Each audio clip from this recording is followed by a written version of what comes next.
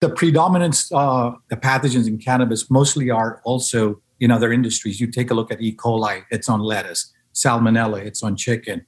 Aspergillus is unique primarily, but it's, you can find Aspergillus in other plants, but it's primarily on cannabis. So there's these, and those are very important. If you're smoking or consuming it and you're immunocompromised, it can be super deadly because it's going into your lungs. This is Lit and Lucid, your after-work de-stress smoke sesh podcast. I'm your host, Lit. And I'm your host, Lucid, and we're going to take you on a journey. A journey to discover the truth and find the balance. Every week, we get deep on those thought-provoking topics that ooze out of the cannabis universe. But we also keep it real by illuminating important issues and people in today's culture. So kick back, consume your favorite cannabis products, and get cozy in the Lit and Lucid lifestyle. Welcome, everybody, to the Lit and Lucid podcast. We are on the final episode of the season, you guys. So thanks so much for joining us. We've had a really great season. And make sure you stay tuned because we're going to have a super fun season coming up as well, starting mid-February. So make sure you follow us on Instagram and Facebook and Twitter just to stay up to date for that because it should be super fun. But today, last but not least, we have Milind Patel. He is the co-founder and CEO of Pathogen DX.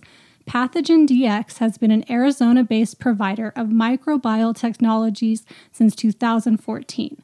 They've developed a multiplex microarray molecular-based pathogen testing platform. The company created an easy-to-use swab for testing cannabis crops for over 30 pathogens and delivers results in just 6 hours. They also provide technologies for food safety, environmental testing, and recently started offering human diagnostic testing to support COVID-19 response efforts. So with that, we're super excited for you to join us, Milind. We're really excited to learn more about this aspect of the cannabis industry. I know it's something we haven't really dove into too much. Although we know a little bit about it, I'm sure you're going to tell us a lot more. So with that, welcome. Thank you so much. Thank you for having me, Lucy, Jared. I really appreciate this opportunity. I think we can, make this a great season finale for all of your viewers and listeners. Absolutely. We totally agree. This one's going to be really fun, in my opinion. Really going to be talking a lot about science today and really getting a chance to nerd out and really kind of do what we formed this podcast to do. So lots of great information to share today and more more about clean cannabis, which is something that we've talked about in previous episodes and really haven't touched on this season at all. So excited to dig back into clean cannabis and cannabis testing and kind of figure out what Pathogen DX is all about. But before we get too far down the road, let's learn more about you and how this all came to be really and how you ended up in cannabis. Oh, great question. So my background, I've got basically a biomedical engineering degree and an MBA. I've ventured through several different industries in the automotive industry, in the technology semiconductor industry. And I've had also been CFOs of a couple of companies which I've grown and scaled and exited in the healthcare space. But my interest and passion has always been around the biomedical side, the biotech side. And it really took me about 25 years to finally land in that zone. After exiting out of my second company, I really had the opportunity to invest in sort of the biotech arena, and I'd invested in the parent company to Pathogen DX. And what I'd found was, it was really something that you can relate to. It's personal, right? What we all go through, what we're all going through, even with this pandemic, and something that you could actually bite your teeth into. It's tangible, and if you deliver a product or a service, you can make a significant difference. And so how I wound up being in this cannabis space is I'd invested in the parent company back in 2011. And this company had a really cool technology where it could target multiple targets. Like I'll pick an example, and that everybody can relate to. In the case of cancer diagnostics, there's a specific mutation of your DNA, and that's what creates cancer. You can have multiple different types of mutations, just like we've been seeing with COVID over the last year. And you can target a lot of those mutations in the same test to identify the cancer. But the idea was to make it very fast, very accurate, and very affordable. And in the case of that kind of application, things have not been affordable. They haven't been fast, but they have been accurate. And what I realized was I'd invested in the company, but it wasn't focused on a big enough market. It was focused on organ transplant. Like, let's just say you and me, Jared, my kidney in your body as a donor recipient, right? The DNA would need to be matched so that my kidney would work in your body. It was a very small market, and I worked with the company and I said, look, we've got to think bigger. So I licensed out the technology and I created Pathogen DX because I looked around, I took a step back and I said, why is it that people still get sick on cruises? Why is it that, water is still contaminated? Why are there so many food-borne outbreaks? Why is it that, even we get infected with whether it's a viral or a bacterial infections, kids get strep? So I just summed it up and I said, the world is at war with pathogens, and pathogens are bacteria, fungal, and viral organisms that either impact the purity or the safety of anything we consume or even our lives. And so I said, we've got to go after this market. And the reason why we decided to do that is because, one, it's big enough, and two, we can attack multiple pathogens in the same test, very efficiently. And that's sort of how, and so then I said, okay, if we started out in diagnostics, like molecular clinical diagnostics, where everybody's trying to address the COVID problem right now, and it would take 5 years for our technology to get approved or longer with the FDA. It would take 10 times the money. So I took a step back and I said, where is it that we can really prove this technology that can commercialize it to show the value, and then go into the FDA? And we said cannabis, because it was state regulated.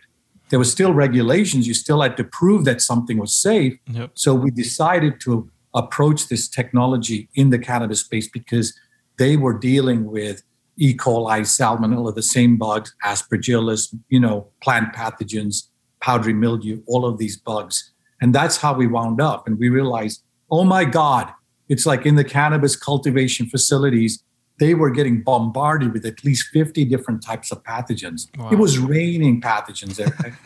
Yeah. Not to be about it, but in many ways, it was a lot of opportunity to help the industry clean up, and that's how we got there. But my question is, was it a strong learning curve, going into the cannabis industry, or was it kind of an easy shift for you? It was both. It was a brilliant question you're asking. It was strong because we knew nothing about it. And in fact, our guess was that this technology might help. But then what we did is we backed with the lorry, and we basically gave 3 or 4 instrument pieces to the first lab was Steeple Labs in Northern California. So we said, hey, here's a technology, here's a piece of equipment. Can you use it?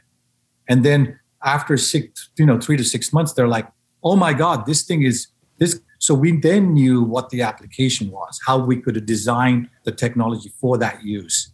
But it was a steep learning curve because we didn't really know what the bugs were. So we had to do a lot of outreach with cultivators, a lot of outreach with labs. At that point, there were no regulations in 2014, 2015. It was only Colorado was the first one. Mm-hmm. But even then, it was still, I think, 2016 or late when they started forming regulations. So we had to work. But the other part of the positive piece of it was, Lucy, is that it was it's still a small cottage industry. They wanted, everybody was in it together. It didn't matter if it was a cultivator, a lab, us, a manufacturer, a vendor, what have you. They were very open to sharing that these are the challenges we're going through. And primarily because we was considered a quote unquote taboo industry. Mm-hmm. Now is not as much, we were more open to sharing. And that's how we were able to help each other. That's pretty great. It's funny that, it's a taboo industry and, or was, I guess, and the stigma is certainly changing. But at some point, science had to step in and help out. And so, mm-hmm. That's where it's like a natural maturation point to get to this point where science is taking a look at this. And I'm curious, are some of these pathogens that you're seeing in cannabis, are these, commonly found, microbials or bacteria or viruses elsewhere outside of cannabis? Is it kind of like you guys are just applying a solution to cannabis, or is cannabis unique with certain pathogens and different things that it has? The predominance, of the pathogens in cannabis mostly are also in other industries. You take a look at E. coli, it's on lettuce. Salmonella, it's on chicken. Aspergillus is unique primarily, but it's, you can find aspergillus in other plants, but it's primarily on cannabis. So there's these, and those are very important. If you're smoking or you're consuming it and you're immunocompromised, it can be super deadly because it's going into your lungs. Oh, wow. So they're a pathogenic organism. And what's unique about cannabis is you get powdery mildew, but you also get powdery mildew in the agricultural industry, in the wine industry, in the apple orchard industry. So there's not really, per se, it's not like the preponderance of most of those bacterial, fungal, or viral organisms are unique only to the cannabis industry. It permeates across all these other ones. Now, latent hop virus, that's been really wreaking havoc across a lot of cultivators. That seems to be very unique to the industry, as opposed to tobacco mosaic virus or cucumber mosaic virus that impacts basically the other parts of the agricultural industry. So it can break out where the viruses are unique to an industry, but typically the bacterial and fungal ones are cut across those other markets and industries. That makes sense. I feel like, when the last couple of years has been kind of rough for cannabis because, like you said, when the market was first established, even in Colorado, I guess I can talk specifically about Colorado, it was kind of odd that recreational cannabis had pretty strict testing standards compared to, at the time, the medical cannabis didn't even have any testing standards. And so it was always kind of backwards to me that medical cannabis, where people are consuming this for medicinal reasons and trying to use it to get in better health, it wasn't being tested or put under this, strict of a standard for microbials and bacteria and things. And so when it did start to come out, and then they kind of played with, the levels and stuff, and the colony forming units and these different levels to pass or fail, people were kind of shocked to find out that cannabis had mold and cannabis had, powdery mildew in these things. But after kind of hearing you say that, it's a pretty standard kind of thing. I guess it's not standard in that you should just accept it as that is, but in the agriculture industry, these things happen. It's not, unique to cannabis that it has mold or aspergillus or powdery mildew. It's like these things can happen in cantaloupe or, like you said, lettuce or romaine. We always go to the store and romaine's always being pulled off the shelf for something. So it's is it like pretty common that agriculture products have, an issue like this that has to be addressed? It is. Like, for example, feedstock for feed materials for animals like pigs, cows, what have you. Those tend to travel from the western part of the United States all the way to the eastern part on rail. And when with that feedstock, what happens is in the environment that we're around, it starts growing mold, right? Yeast and fungus at the end of the day, just like a piece of bread sitting on your countertop. If you let it sit there, it'll grow mold, right? So just like blueberries, if you buy blueberries, you can see the white mold on them. And so those we've identified that came from Chile, they literally travel 28 days and they've come from the farms in Chile up to the border. Then they go to basically a processor, and then so there's a certain amount of mold that grows in it. Now, some of it's healthier, don't really impact you, but others is harmful. So it's a normal thing for anything that you consume. If it's the environment will biologically impact it, because that's just normal. It's part of the bacteria in the environment. There's fungus in the environment. There's even viruses. But the thing is, our immune systems are able to basically fight those off. But immunocompromised aren't. So going back to your point, medical marijuana regulations, you're right. It was flipped in the case of Colorado, but when this world finally becomes federalized for us, you will see potentially the FDA, mandating much more stricter regulations. It's not just even testing; it's everything from where did you get your soil from, what kind of quality control did you buy, what kind of fertilizer, and keeping records. So if you're growing medical marijuana and it's being given to medical patients, and we're putting ourselves out in time where it's actually being used clinically, then the FDA will mandate, a much deeper audit capability to everything we do and how we grow it. And if it's grown in a controlled environment, did we follow SOPs? So going back to your point, but it goes back to the issue that anything we have to consume, you can take it in some level of moderation, but they design all these regulations for not you, the three of us who are super healthy, but it's the ones that are sort of immunocompromised, that have got pre-existing conditions. That's where we get into trouble. Interesting. That was kind of one of my first thoughts when you were speaking about this, was the strawberries and the blueberries. I mean, I feel like every time we go to the store and you get home, you have mold on your strawberries. And it's not like they're doing like a huge recall, like, oh, there's moldy strawberries today. That doesn't happen. But I know, right. I mean, just speaking from Colorado, there's a lot of mold recalls here. So tell us, first of all, where does this technology go? Is this happening in the testing center, or is this happening in the cultivation? And then from there, the second question would be, okay, so now you found, mold or whatever it is. And then what happens? How do we remediate? Yeah. So great questions. So our primary target market right now that we serve is basically with our compliance testing. Really, every state is required to test for microbial or microbes, bacterial and fungal microbes on the actual product. So essentially, we sell testing equipment and kits to all of the cannabis testing labs. We have about 110 nationally across, I think, two dozen states overall. And so they basically take this technology, and I want you to think about it from a perspective that when you have 7 bugs that you have to test for per sample at the end of the day, then essentially, if we the three of us were born in 1890, we would have to start off with the Petri dish, Julius Petri, right? And so this thing will take forever, right? It'll take 3, 5, 7 days, yep. And and the boss that we're working for in the cultivation facility will be banging it over our head saying, "I need the result faster." Yep. But when you're looking at a high value added crop such as cannabis, it's in thousands of dollars per pound or what have you. You can't wait 5 days, 7 days to find out. Guess what? We just found out that this thing has powdery mildew or it's got aspergillus. And then we go back running into the warehouse where we're growing it, and we can see 2/3 of the cultivation has already been infested with it.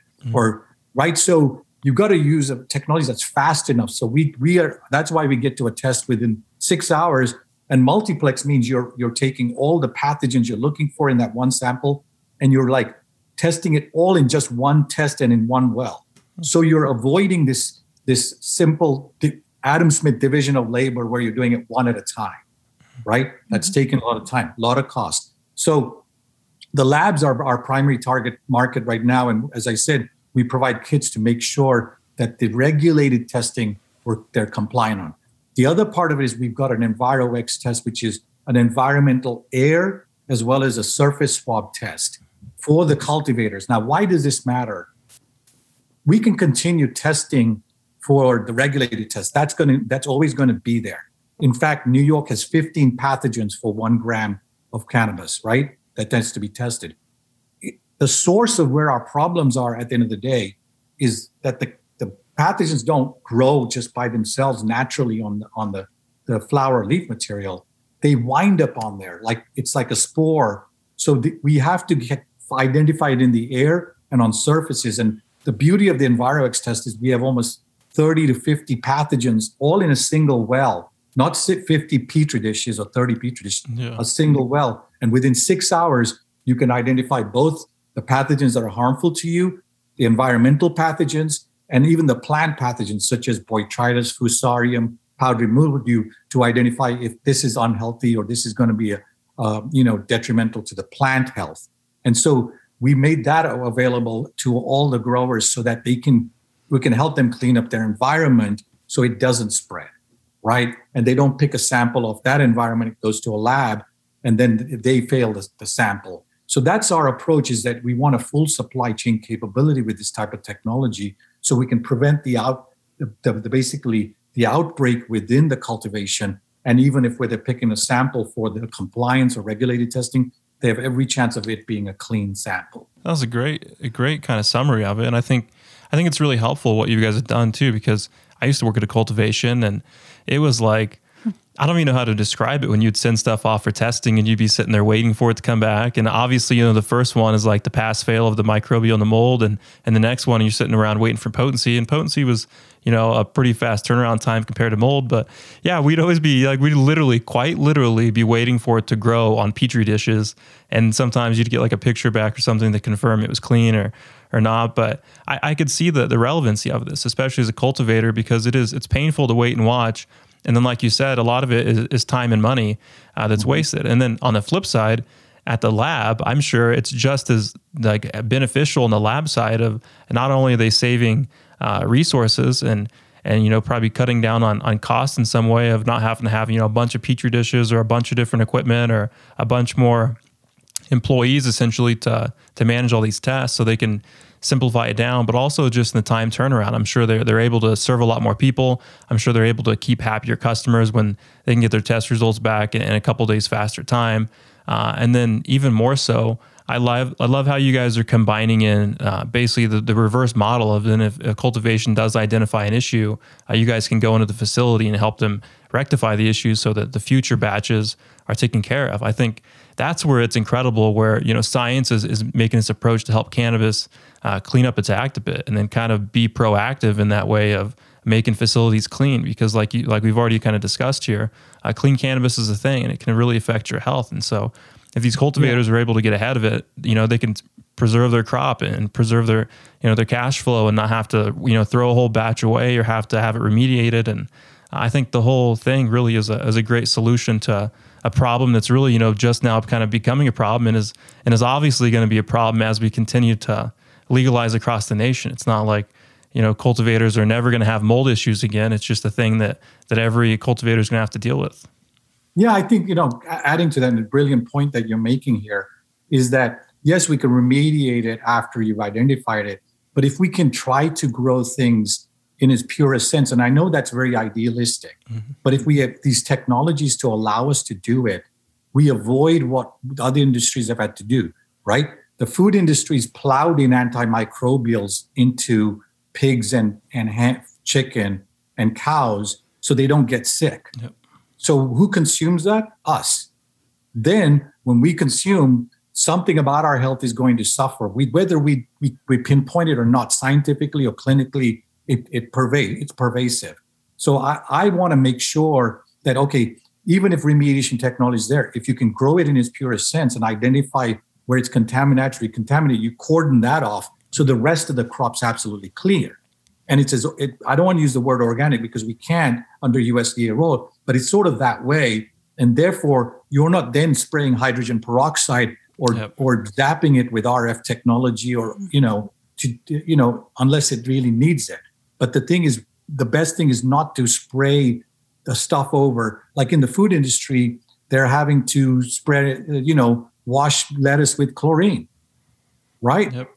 Because guess what? It kills the bugs. You're a microbiologist. So we don't need to go there if we can introduce these types of technologies. But we got to make it affordable. We got to make it practical, and we got to make it quick, and so that and easy. And so these are the key driving forces, because I want to see a world where, whether it's cannabis or food or agricultural, clinical, where we don't have to use antibiotics where you get now antibiotic resistance markers now to some of us because we've got a staph infection or you've got a strep infection. It doesn't make any difference. We don't want to need to have the industry go in that direction because we're adding more fuel to the fire, if you get my point. Mm-hmm. Yep. Yeah, that makes sense.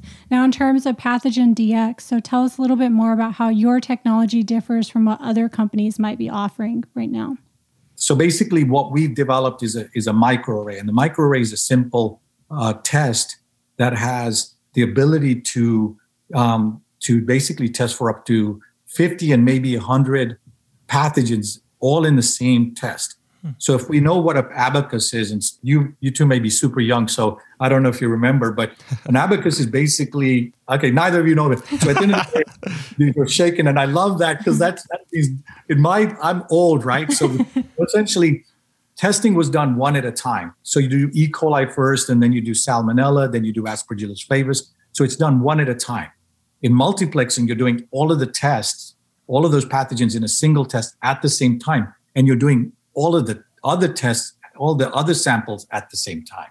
So it's like parallel testing as opposed to single testing. Yeah. So it reduces the amount of work, it flattens the cost curve, and then you're able to get a very accurate testing because it uses the ability to amplify the DNA that you're targeting almost to its endpoint. The chemistry you're using will amplify the smallest piece of DNA. So the accuracy is super powerful. And that's different than the other technologies like Petri dish testing, which takes days, very laborious, subjective to the human eye. Mm-hmm. Not everything grows, at the end of the day. And then there's qPCR, which is we've all been talking about. Did you get a PCR test from COVID?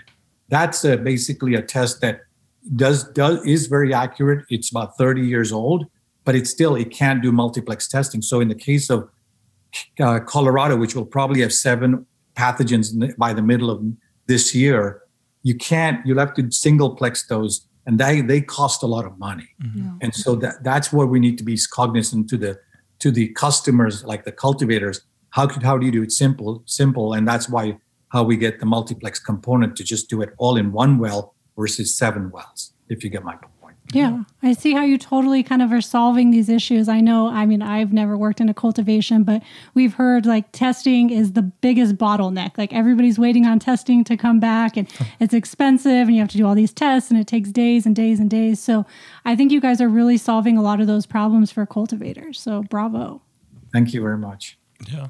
I did want to touch on that because I was actually reading up on your guys' product a bit. And now there's kind of one glaring problem with PCR testing in general, and that is that it can amplify dead DNA as well. And so I know that you guys have obviously identified that as a weak spot and have created a solution for that. Yeah, great question. So what we heard a lot of feedback about the live versus dead issue, right? So the good news on Petri dishes, it's a live cell. So it grows. Anything that's live, dead cells don't grow. So what we did was we realized early on that we needed to solve this. So a part of our process, when you take 1 gram of cannabis flower, you put it in a Ziploc bag with some peptone buffered or basically molecular grade water, and you shake it. And what's happening is on the leaf material, the flower material, if you got a pathogen, it dislodges from the flower and into the solution, into the water solution. You draw that out and then you spin it. And so when you spin, there's a 2-step spin. There's a low-grade spin where at 50 Gs, anything that's dense like flower material will drop to the bottom.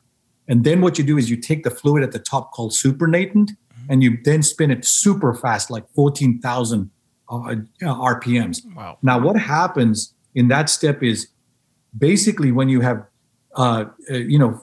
free-floating DNA from dead cells, they have no weight to them. So they just go straight to the top.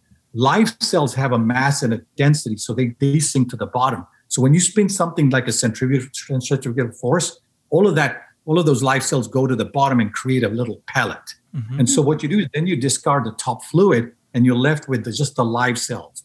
The other part of it is we then added what is called a biochemical enzymatic step. So it's like dead cells have holes in them. So we then introduced a special patented technology where basically these dead cells will get plugged with this enzyme we add, and we separate that out. So that's how we're able to get only the live microbes or pathogens in that pellet and then process that. And that's how we're able to solve it without having to do Petri dish or culturing, if you get my point. Yeah, that was pretty good. Yeah. I was going to say, you explained it better than my college professor, man. I did all that stuff. We spun it. We had to get the pellet. I remember taking the micropipette and pulling off the supernatant, and I never really understood why until now. So now I'm like, holy cow, we were pulling off the dead DNA. Yeah, I didn't understand any of that, but the way you explained it was crystal clear. So yeah that was really cool. Well, that's super helpful. Let's just say I sleep, eat, and just live this stuff. So it's just a little bit natural. But I've had to, it's a highly technical technology. It's very scientific. So we got to bring it down to us three, the average person, right? Yeah. That can understand how do you do something that addresses this pain point that you talked about, Yeah. live versus dead. Well, that's pretty incredible. I think you guys are definitely on the right track with cannabis and really going to be a great resource going forward as, this just continues to be an issue, and especially as cannabis kind of gets to that conversation of federal legalization. I think every episode of the season, we've touched on it. So we know we're getting close, or know at least there's a conversation to be had around nationalization of cannabis. So let's kind of move beyond cannabis a little bit. And I know that this technology is not, unique in the way to cannabis or its application to cannabis. How else are you guys finding ways to apply this technology?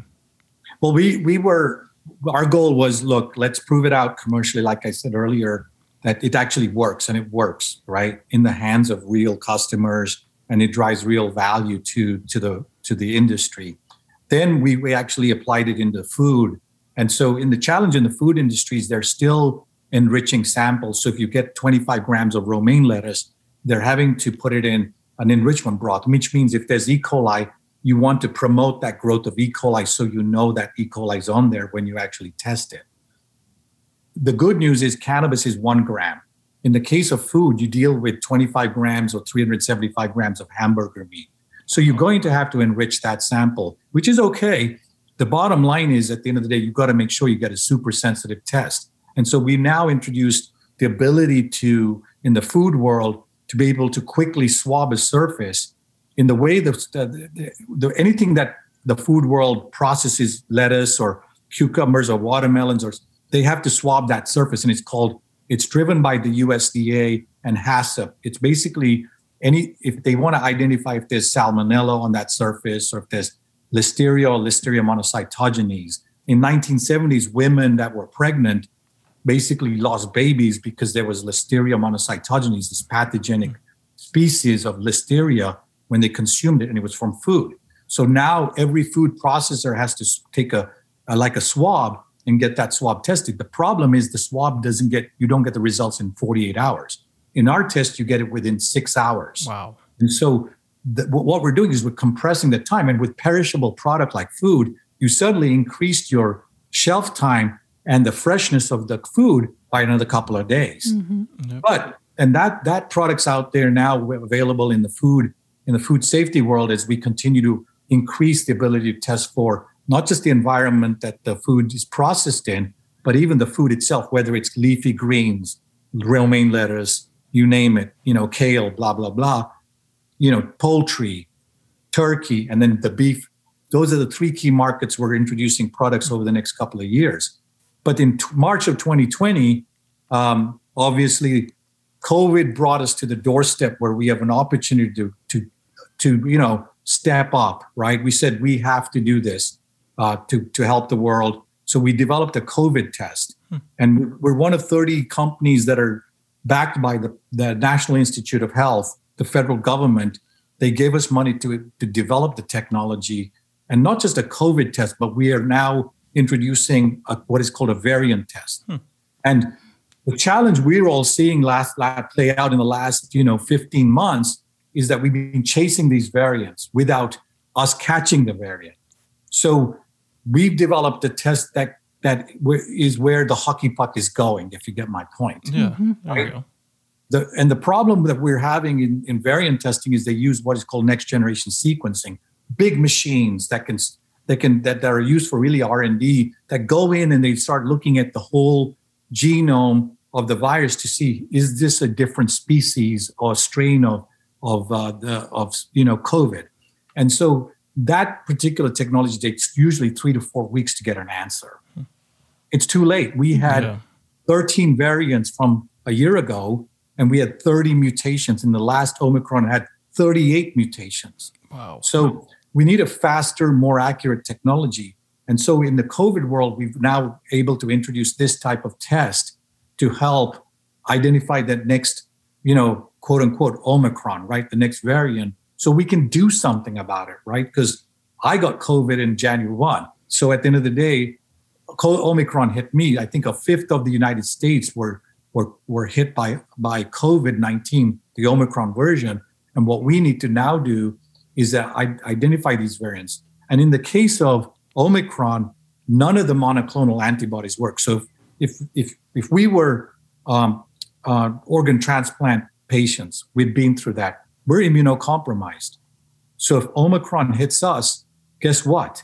The monoclonal antibodies, the therapies that Regeneron or AstraZeneca or Eli Lilly had, they don't work. So this kind of technology helps them quickly identify what is the new mutations in COVID-19, and how can we help the industry overall develop a better therapeutic or a treatment, as well as us anticipate what's coming next. And that's what we've done on the COVID front, on the clinical diagnostics front. I hope that sort of helps explain where we've been busy, outside of the as well. Yeah, I think that's very helpful. I mean, that's been one of my major questions with the testing is like, okay, it says positive or negative, but it's like, for what, variant? Like, why do we not know this information? And then I always just wonder to myself, the next variant comes out and I'm like, well, how did they know it came out? Because I didn't know that they were testing for the next variant. So that's really interesting, all the work that you guys are doing. Yeah, thank you. Yeah, and then going to that point, that's how they did influenza. They'd take these big sequencing machines, and Australia is sort of the leading country because they get winter ahead of everybody else. And so they take those strains and they identify what is this version of influenza, and that's how they create the next influenza vaccine. That makes sense. Lo and behold, this winter they completely missed it. So it's important to test for these variants. And what we do is we don't take 3 weeks. We get the variant test and the mutations in the same test within a few hours of the COVID test, in the same test. And so the good news is we're submitting that through the FDA for that particular test to make it more mass market available to clinical and CLIA labs so they can use that technology. That's pretty incredible. Kudos to you guys for identifying an opportunity and finding another way to apply your technology, really. And I think I was reading maybe the Forbes article, and you guys were talking about, these approvals that you're getting, this integration with the federal government already. You're working with these agencies. And that's just going to help you guys in the future as cannabis continues to move along. You guys already have a dialogue open with these people at the top. So then you guys can obviously, turn around and apply anything you learn or have, at least have a formal conversation in between cannabis and the future regulators, I guess. Whereas right now, there's really none of those avenues really opened. That's correct. And it's a great opportunity for us. We're very thankful to the NIH as well as Radix that helped us fund it. Our mission is, our job's not over. Our mission's not done. I mean, fundamentally, my biggest, there are great opportunities to apply this type of technology across, cannabis, food, agricultural, environmental, even clinical diagnostics. It's an unmet need, right? Mm-hmm. And we can really help. But I think overall, with the climate change issue we're seeing, with warmer waters, you're going to get superbugs in them. Mm-hmm. And if we don't have technologies that are faster, super fast and accurate and affordable, then we're not going to be able to, it's going to perpetuate and compound the problem. And so the good news is, we've got the ability to impact even on things that are out of our control, like climate change or sustainability. Like current technologies like QPCR are using a lot of plastic that goes into landfills and wastes, right? So we just use one well for all of those pathogens, mm-hmm. as opposed to 7 or 50. And so that drives overall better use of plastics and from a biodegradability perspective.